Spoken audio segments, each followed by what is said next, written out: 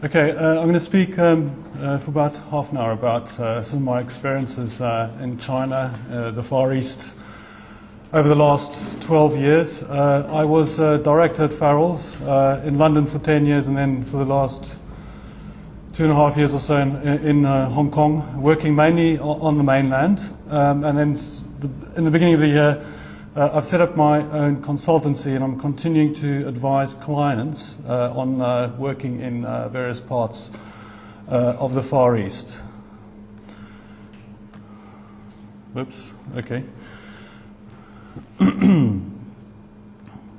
So I think I was particularly fortunate at Farrell's to get involved in some of the strategic projects the practice was involved in. So that included work for government, for metropolitan government, for the various partnership organizations, which I gather have been largely dismantled in the last 2 years or so.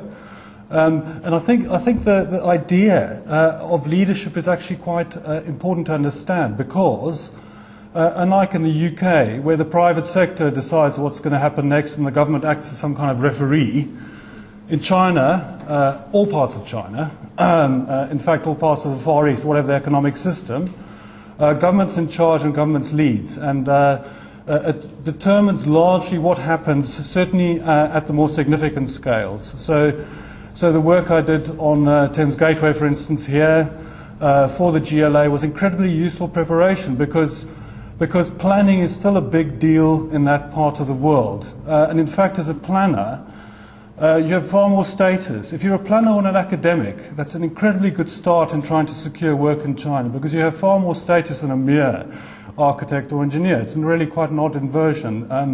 And it was quite a struggle to replace me in the office when I left, because the guys refused to accept that an architect could take the work on, which is of course not true.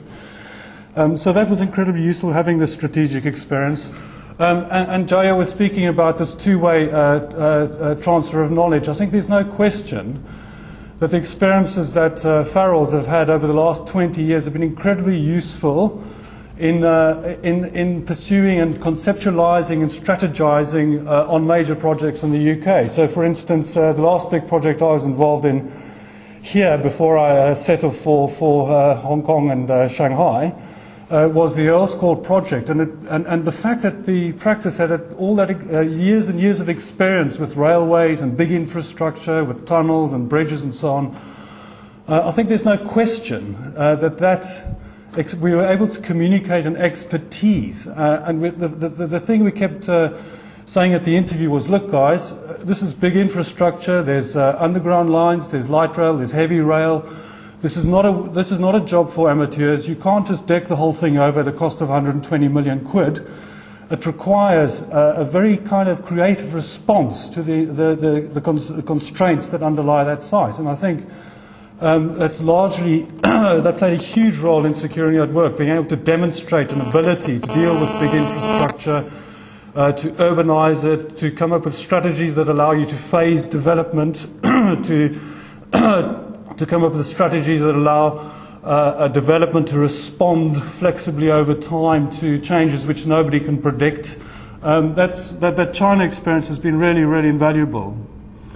And my journey started in Hong Kong, and of course it's got this glamorous harbour with glamorous towers. I think it's got the largest number of buildings over 200 meters in the world, though I suspect that'll be overtaken in the very near future by either Shanghai or Shenzhen, just across the border. But it's so much more than that harbour. It's actually sits in this wonderful South China Sea landscape of islands and mountains and sea, and it's really interesting to reflect that a city that has a reputation for this intensive urbanism is actually 70% of it is nature. That's the land.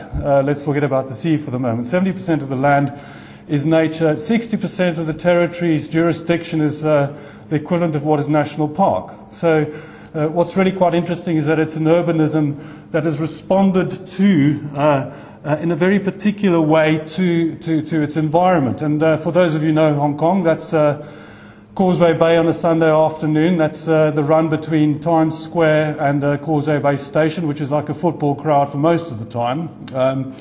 This is a $60 taxi ride away from Causeway Bay. That's on top of the island looking across what we would call Aberdeen Country Park. It obviously has a Cantonese name, south towards Ap Lai Chau. And the fact is that a city of this density offers incredible quality of life for people from all kinds of social backgrounds and means. So, and $60, by the way, is a fiver. I think it's a bit more than that because the pound has dropped over the last week or so. So that urbanism isn't just about the city. It's about how the city sits in that broader landscape. And the city has always been shaped by this wonderful, I love the maritime chart from the 19th century on the right-hand side, which shows this very challenging topography. And the image looking across towards the island from Kowloon. So it's obviously this wonderful maritime city. So it's been shaped by the fact that it's an international port, but it's also been shaped by the big events of the 20th century, particularly the mid-20th century, when a lot of refugees came over from Guangdong province during the First Revolution to settle in these informal settlements in the Northern New Territories.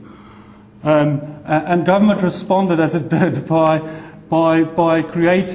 turning itself into the world's largest landlord. And that's not something one normally associates with Hong Kong. Hong Kong is seen as this sort of at the outer edges of the free market system. But in fact, it's sort of shipping and finance and so on, but it's the world's largest landlord. So it's about 2.5 million people live in government housing, and a further percentage live in what we would call affordable housing, which is housing supported by the state in some way. And it's interesting, I think this is a colonial legacy. They named the various sort of iterations of the council house, if I may put it that crudely, in sort of very military terms. So you get Mark 1, Mark 2, Mark 3, Mark 4, Mark 5. And it's interesting issues, I think, for organisations like BRIAM, the way in which government continually tries to update its standards for this housing, its environmental standards, its space standards, and so on. So you have these huge housing estates. I don't know if they'd work in London, but they're incredibly popular, supported by all social classes. Some of them are modernist masterpieces, in my opinion. If you don't like concrete, don't go anywhere near the Far East, because there's a lot of it. But a great, incredible achievement. And so government does tend to lead from the front. So this is just an extract from a slideshow I was given by the Development Bureau in Hong Kong. And it's just quite incredible to see how they plan for the future. So I went to this sort of jaw-dropping presentation where they say, okay, this is what we've done in the last 10 years, this is what we've done in the last 5 years, this is what's on the books now, this is what's going to happen in 5 years' time, this is what's going to happen in 10 years' time. And you contrast that with the Western European or the UK model where instead of making decisions, government appoints commissions and people tell it what they want, and then out of that stew, you kind of either you do or don't get decisions about what's going to happen. It's a very different system. I think it requires a particular mindset from consultants working there. You do need to understand, and not always obvious, who is your real client or who your client is answerable to. Those are actually quite key questions to get to grips with at the outset of the process. Interestingly, some of the greatest urban achievements in Hong Kong, though, are products of collaboration between government and the private sector. So these are extracts from this wonderful book that Hong Kong University published about 6 months ago called Cities Without Ground. And it describes the three-dimensional nature of Hong Kong's urbanism, in particular its movement systems. So you can get this at the AA bookshop, by the way, but it's well worth a read. And the diagram on the right shows that network in central on Hong Kong Island and TST in Kowloon. It's incredibly, I think, effective and special movement system that copes with these huge densities, and it creates whole different kinds of public realm. This is actually the government part of the network. This is the mid-levels escalator going up the mountain. Really an indispensable adjunct to the pedestrian movement system given the steep terrain. And it's interesting to reflect that at certain densities, these three-dimensional networks actually don't detract from the wonderful urbanism. People often say, oh, there's no kind of public realm in places like Hong Kong and other Asian cities. But in fact, some of the best streets are to be found in Chinese cities. Perhaps not the sort of best squares or the best this and the best gardens and so on, but you get these wonderful streets. And that's Pottinger Street, just near the mid-level escalator in Central. And that's again another wonderful diagram from the guys at University of Hong Kong, showing the tunnels, the at-grade connections, the overhead connections, and it does give you a different kind of public realm. So on the image on the left is the IFC, the very glamorous shopping centre by, I think it's Cesar Pelli. He certainly designed the towers above it. And those have actually become cultural spaces and exhibition spaces, as well as places that form part of a retail plan. And on the right is a exhibition last year by Roger Stirk Harbour, and they don't even have an office in Hong Kong, but you do get these interesting cultural events happening in this three-dimensional environment, and it's an interesting inversion of what's happening here, where you get the South Bank, which is becoming more commercial, and in fact, so the South Bank is becoming a work environment. I'm an independent consultant. I use the South Bank as part of my workspace. So interestingly, it's interesting how these spaces work. The other thing that makes the city apart, and I started with Hong Kong because in many ways other Chinese cities look at Hong Kong as kind of what China might be in the future. This is what one might call infrastructure intensive urbanism. The detractors of this model call it an MTR fortress.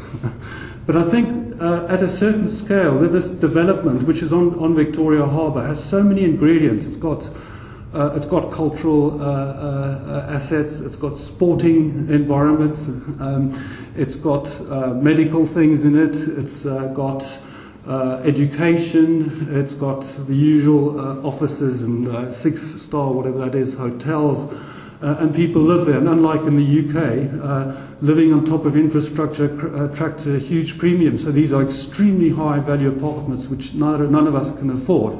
And the values there are easily what the very highest values in London would be. And that's some wonderful drawings from the guys at Farrell's showing how that's all put together as a three-dimensional piece based on various kinds of infrastructure. And interestingly, originally the whole model for West Kowloon was these podia connected by underground and overground links at 20 meters up above ground. And I think the attitude has changed somewhat, interestingly, in response to public opinion. And I think wherever you work in China, you have to be aware of what people think, particularly of significant major developments. Certainly in Hong Kong, but I think increasingly in places like Shanghai and Beijing, the first-tier cities, government does carefully listen when it comes up against opposition. I think it has no choice. And certainly in Hong Kong, the idea that the harbour, Victoria Harbour, gets occupied by very large-scale development has gone out of public favour, and it's very much about public access along the water's edge. These images are from the submission we put together while I was at Farrell's in 2008 for the West Kowloon Cultural District, and it's very much about accessibility to Victoria Harbour. That's a section from Foster and Partners, the guys who won an invited international competition. And they've got some criticism from people who say, oh, it's quite a boring master plan, it's just all like these, it's kind of sort of a reinterpretation of urban development in Tsim Sha Tsui in Kowloon. But I think it's actually incredibly effective response, and they haven't drawn all the basements, but it's an interpretation of that infrastructure intensive approach to development. And that's the development plan, which I was again involved in as consultants to Mott MacDonald. So Foster's concept plan has been engineered, if you like, as something which can be developed out over quite some time. I think the overall development program is about 20 years for this district. It's interesting that density allows older sort of lifestyle practices to survive, and this is Lanfao Shan on Shenzhen Bay on the Hong Kong side, Northern New Territories, a fishing village which continues to thrive in that 75% of Hong Kong that isn't developed.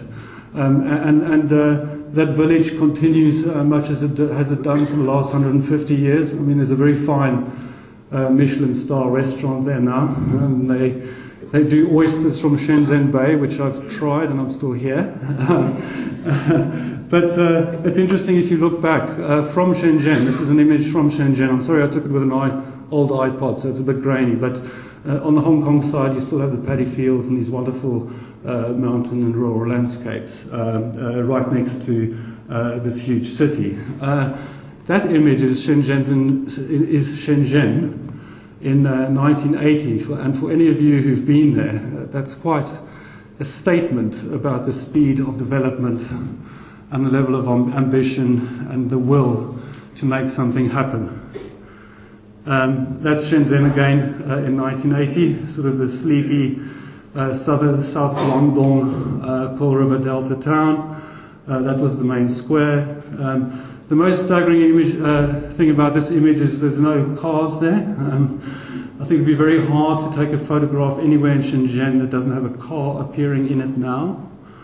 And it was all down to, it was like an experiment really by Deng Xiaoping, apologies for the pronunciation, to actually create a new kind of city right next to Hong Kong. And this was a competition that I led at Farrell's. It was almost the first thing I did in China, which is for a new settlement in Shenzhen at the western extremity. And the idea here was that this would be like a new sort of high quality development on the edge. And we were helped by the engineers who brought you Chep-Lap-Kok Airport to look at all the hydrodynamics and so on. In competition with people like Jurdy, an American practice, and DCM from Australasia, who used to be very big out there, we came up with this sort of urban strategy for this settlement. It was actually just a reclamation project, but we thought, why not detach it and create an island? And the following sequence, we've all done this, look through our Google Earth history tab. But the following sequence shows you what actually happened. So this is when Deng Xiaoping made the announcement about Shenzhen. That's in 1990, quite a lot of urban development in the central area. This is when, in 2000, when we did the competition. So at this stage, Shenzhen is the size of London population-wise, 7.5 million. That's only 10 years ago. And look at that. That's now. So where our little island was, has become a container port in this huge industrial area. And that's probably the right thing to have happened because it's on the industrial side of Shenzhen. And the lesson there, I suppose, is one, that the urban revolution is taking place now as we speak. And secondly, sometimes you get asked to do things as government actually tests policy and ideas by inviting international consultants to come up with propositions for sites. And that's it today. And in fact, I took this photograph last year, and they've put in this huge expressway going north to the airport since that Google Earth image was made. I think it's a testimony. The images on the right are a testimony to the endurability of life forms on the planet, because you still have that kind of thing happening amongst the container cranes. And actually, there's still some more wildlife left bottom right. So Shenzhen's a place of huge revolutionary rapid growth, but it's also a place of opportunity. And I think what I found over the years is that sometimes the development model is something you'll never have come across before.